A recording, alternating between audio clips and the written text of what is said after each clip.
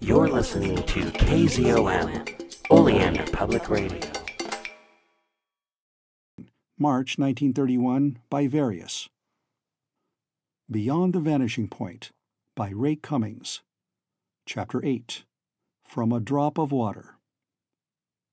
I lay concealed, and Babs stood at the lattice of our cage room. I was aware that Poulter had entered some vast apartment of this giant palace. A brighter light was outside. I heard voices, Poulter's and another man's. I could see the distant monster shape of one. He was at first so far away that all his outline was visible. A seated man in a huge white room. I thought there were great shelves with enormous bottles. The spread of tabletops passed under our cage as Poulter walked by them. They held a litter of apparatus, and there was the smell of chemicals in the air. It seemed that this was a laboratory. The man stood up to greet Poulter. I had a glimpse of his head and shoulders level with us.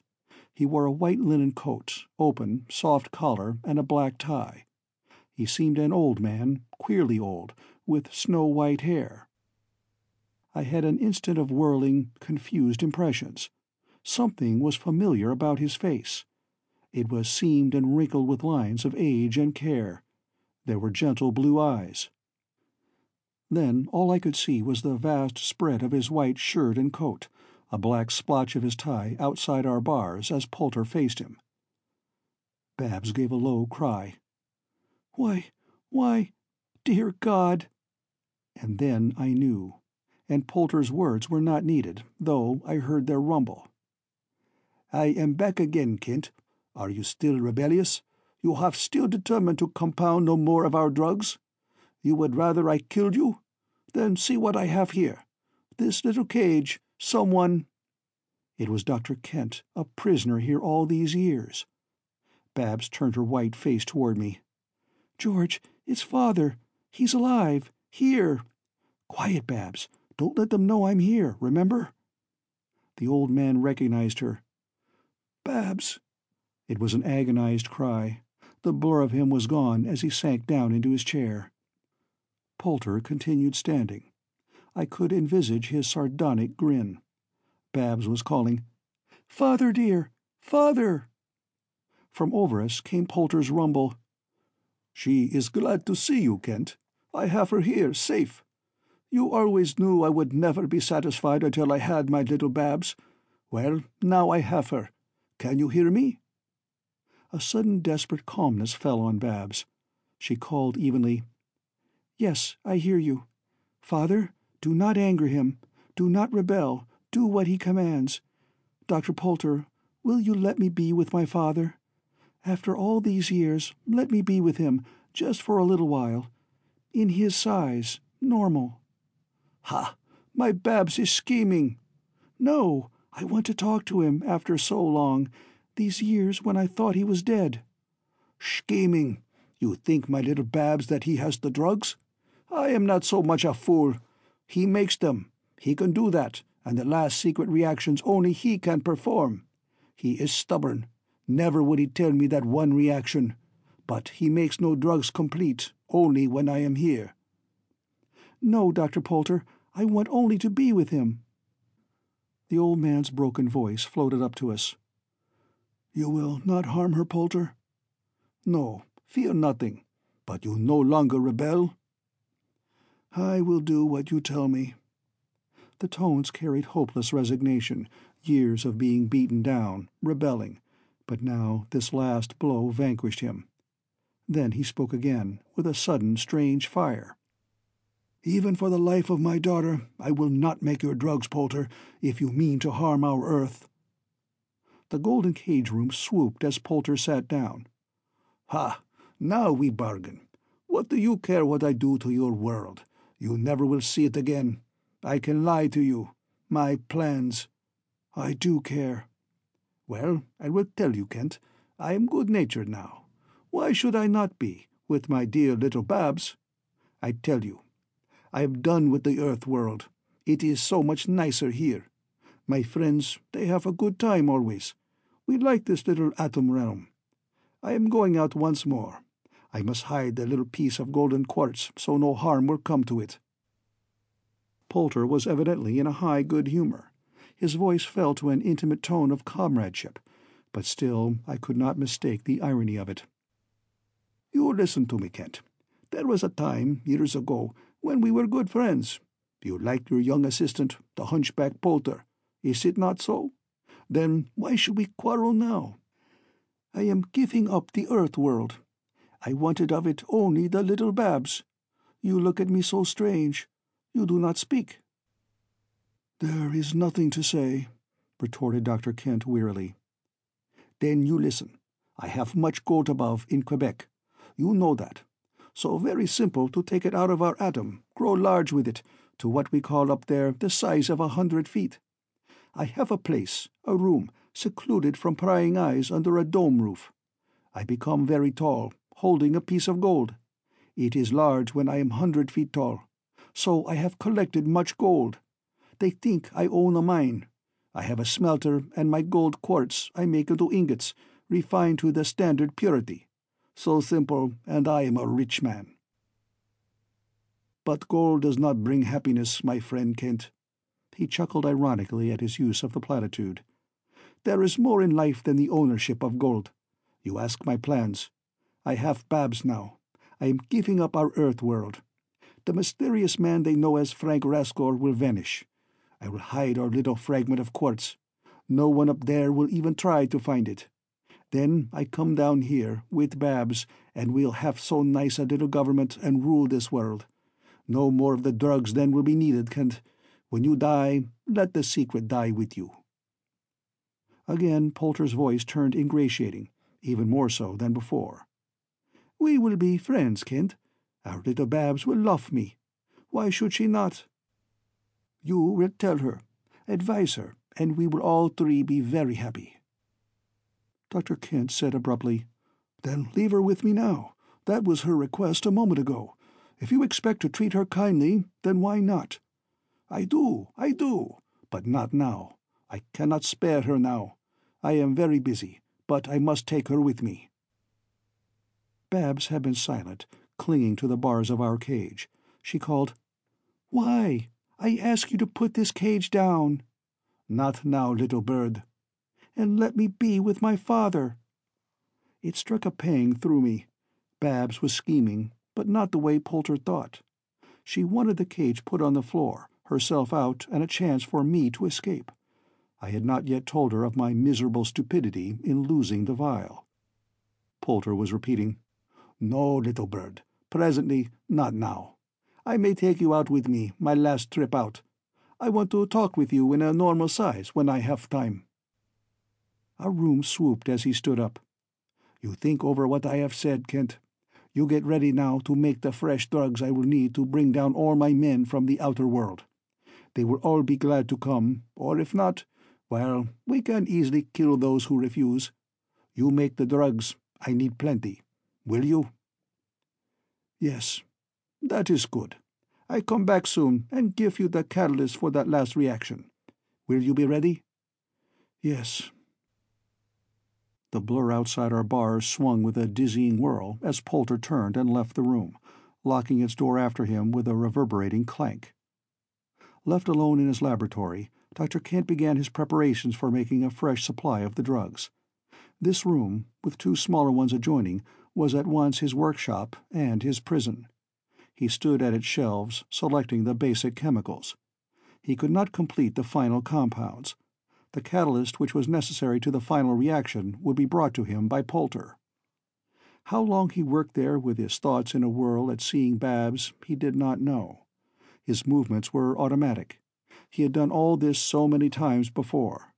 His mind was confused, and he was trembling from head to foot, an old, queerly, unnaturally old man now, unnerved. His shaking fingers could hardly hold the test tubes. His thoughts were flying. Babs was here, come down from the world above.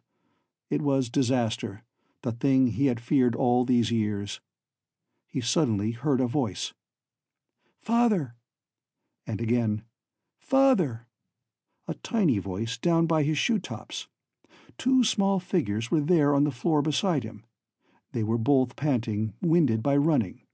They were enlarging. They had come from a smaller size. It was Alan and Glora, who had followed Poulter from the boat, diminished again, and came running through the tiny crack under the metal doorway of the laboratory. They grew to a foot in size, down by Dr. Kent's legs. He was too unnerved. He sat in a chair while Alan swiftly told him what had happened. Babs was in the golden cage. Dr. Kent knew that, but none of them knew what had happened to me. "We must make you small, Father. We have the drugs here with us." "Yes, yes, Alan. How much have you? Show me. Oh, my boy, that you are here, and Babs. Don't you worry. We'll get away from him." Glora and Alan had almost reached Dr. Kent's size before their excited fingers could get out the vials. They took some of the diminishing drug to check their growth. Alan handed his father a black vial. "Yes, lad. No, wait, Father. That's the wrong drug. This other." Dr. Kent had opened the vial. His trembling hand spilled some of the pellets, but none of them noticed it.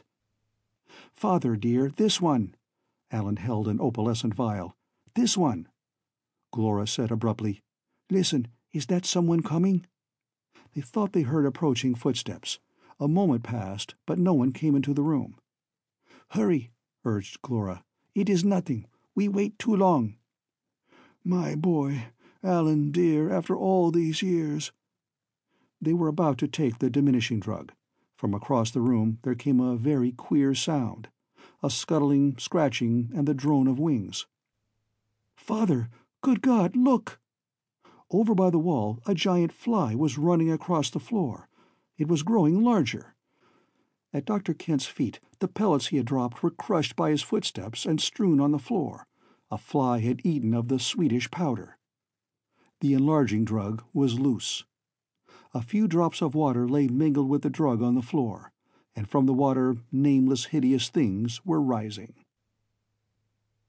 Chapter 9. The Doomed Realm. To Alan, the first few moments that followed the escape of the drug were the most horrible of his life.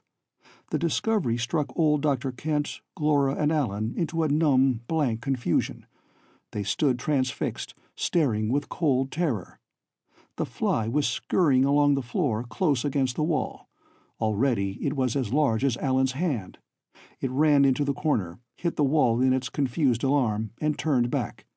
Its wings were droning with an audible hum. It reared itself on its hairy legs, lifted, and sailed across the room. As though drawn by a magnet, Alan turned to watch it. It landed on the wall. Alan was aware of Dr. Kent's rushing with trembling steps to a shelf where bottles stood. Glora was stricken into immobility, the blood draining from her face. The fly flew again. It passed directly over Alan. Its body, with a membrane sac of eggs, was now as large as his head. Its widespread transparent wings were beating with a reverberating drone. Alan flung a bottle which was on the table beside him. It missed, crashed against the ceiling, came down with splintering glass and spilling liquid. Fumes spread chokingly over the room. The fly landed again on the floor, larger now, expanding with a horrible rapid growth. Glora flung something, a little wooden rack with a few empty test tubes in it. The rack struck the monstrous fly, but did not hurt it. The fly stood with hairy legs braced under its bulging body. Its multiple-lensed eyes were staring at the humans. And with its size must have come a sense of power, for it seemed to Alan that the monstrous insect had an abnormal alertness as it stood measuring its adversaries, gathering itself to attack them. Only a few seconds had passed. Confused thoughts swept Alan. This fly with its growth would soon fill this room, burst upward through a wrecked palace, soar out, and by the power of its size alone, devastate this world. He heard himself shouting, "Father, get back! It's too large! I've got to kill it!" Launch himself upon it? Wrestle with it in a hand-to-hand combat? Alan edged around the center table. He was bathed in cold sweat. This thing was so horrible. It was too large. Half the length of his own body now. In a moment it might be twice that. He was aware of Glora pulling at him, and his father rushing past him with a bottle of liquid and shouting, "Helen, run! You and this girl, get out of here! The other room!" Then Alan saw the things upon the floor. His foot crushed one with a slippery squash. Nameless, hideous, noisome things grown monstrous, risen from their lurking invisibility in the drops of water. Sodden, gray-black, and green-slimed monsters of the deep, palpitating masses of pulp. One lay rocking, already as large as a football, with streamers of ooze hanging upon it, and a black ink fluid squirting. Others were rods of red jelly pulp, already as large as lead pencils, quivering, twitching. Germs of disease, these ghastly things enlarging from the invisibility of a drop of water. The fly landed with a thud on the center table. The fumes of the shattered bottle of chemicals were choking Alan. He flung himself toward the monster fly, but Glora held him. "No! Escape! The other room!" Dr. Kent was stamping the things upon the floor, pouring acids upon them. Some eluded him. The air in the room was unbreathable. They reached the bedroom. The laboratory was a hideous chaos. They were aware of its outer door opening, disclosing the figure of Poulter, who, undoubtedly, had been attracted by the noise. He shouted a startled oath. Alan heard it above the beating wings of the monster fly. Things lurched at the open door. Poulter banged it upon them and rushed away, shouting the alarm through the palace. Dr. Kent was stammering. "Not the enlarging drug. Glora, child, the other. Hurry!" Alan helped Glora with the opalescent vial. Things were lurching toward this room from the laboratory. Alan, with averted face, choked by the incoming fumes, slammed the door upon the gruesome turmoil. They took the diminishing drug. The bedroom expanded. The hideous sounds from the laboratory and the whole palace now ringing with a wild alarm, then faded into blessed remoteness of distance above them. "I think it is this way, Alan. Off there. A doorway from my bedroom. Poulter always kept it locked, but it leads into a corridor. We must get out of here. A crack under the door. Is that it, off there?" Dr. Kent pointed into the gloomy blur of distance. "We are horribly small. It's so far to run, and I've lost my sense of direction."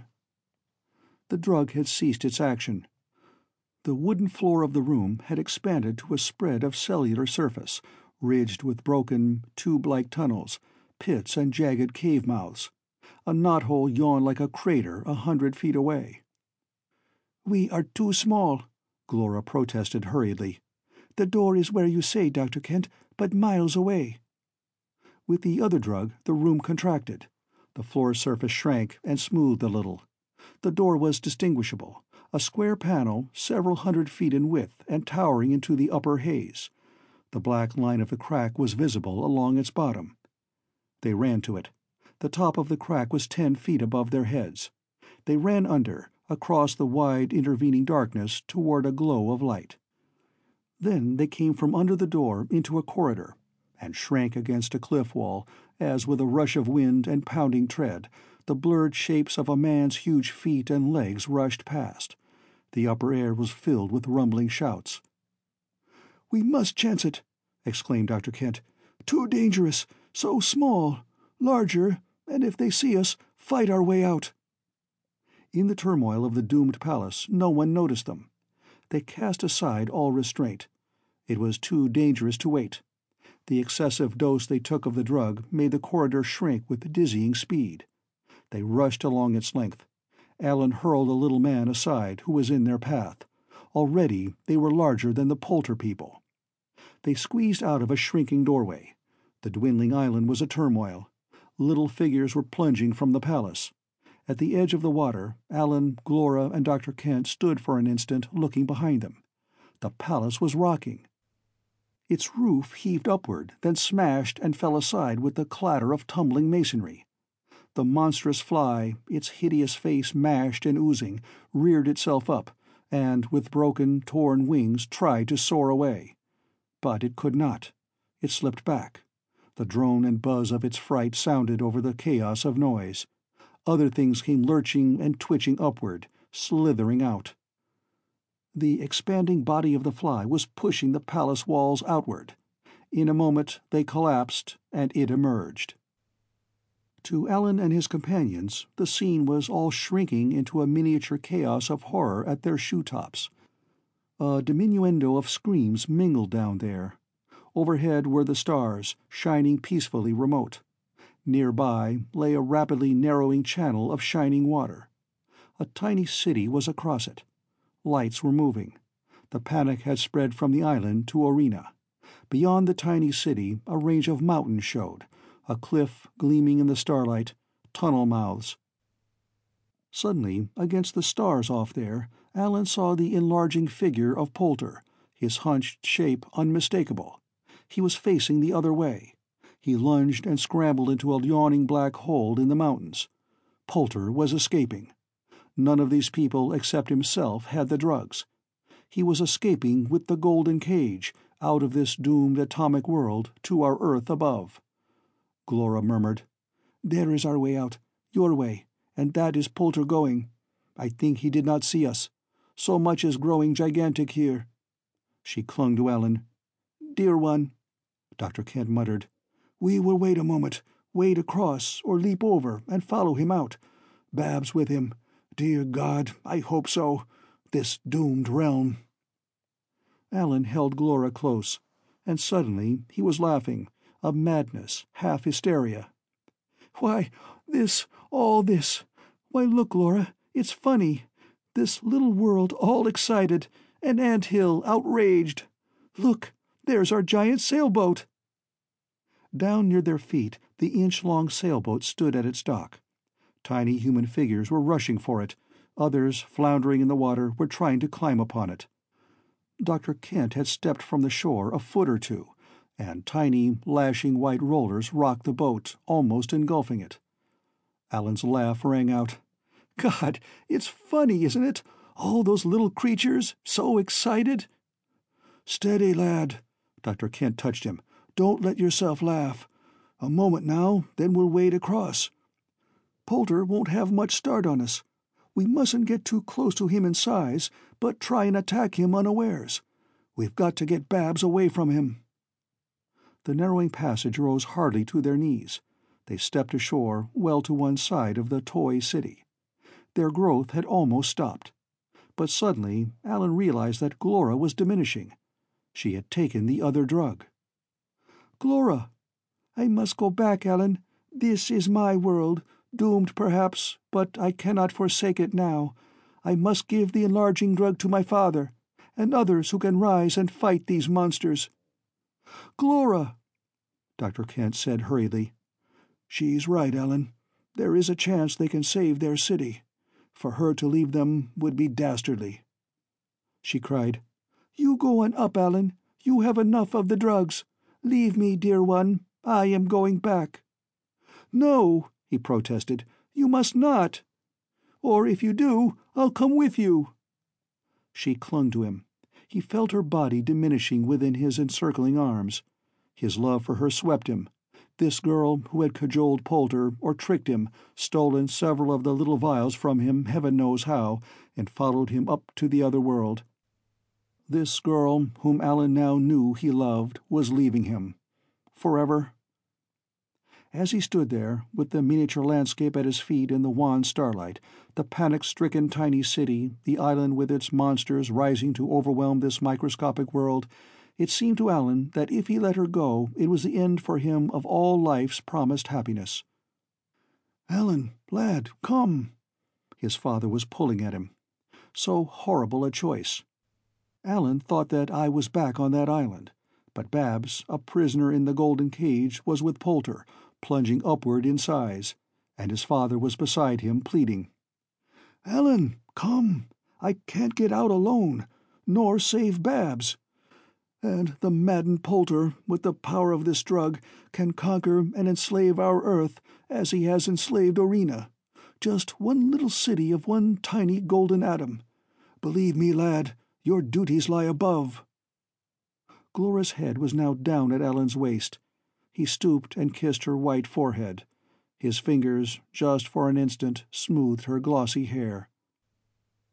"Goodbye, Glora. Dear one, goodbye."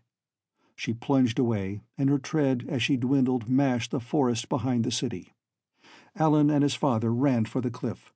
They were too large to squeeze into the little hole, but in a moment they made themselves smaller. They climbed as they dwindled, checked the drug action, and rushed into the tunnel mouth. Alan stopped just for an instant to gaze out over the starlit scene. It was almost the same viewpoint from which he had had his first sight of Glora's world only an hour or two before. The distant island beyond the city showed plainly with the shining water around it. The vegetation there was growing, and there were dark, horribly formless blobs lurching outward and rising with monstrous bulk against the background of the stars. "Alan! Come, lad!" With a prayer for Glora trembling on his lips, Alan plunged into the dim phosphorescent gloom of the tunnel. End of Chapter 9. End of Sector 11.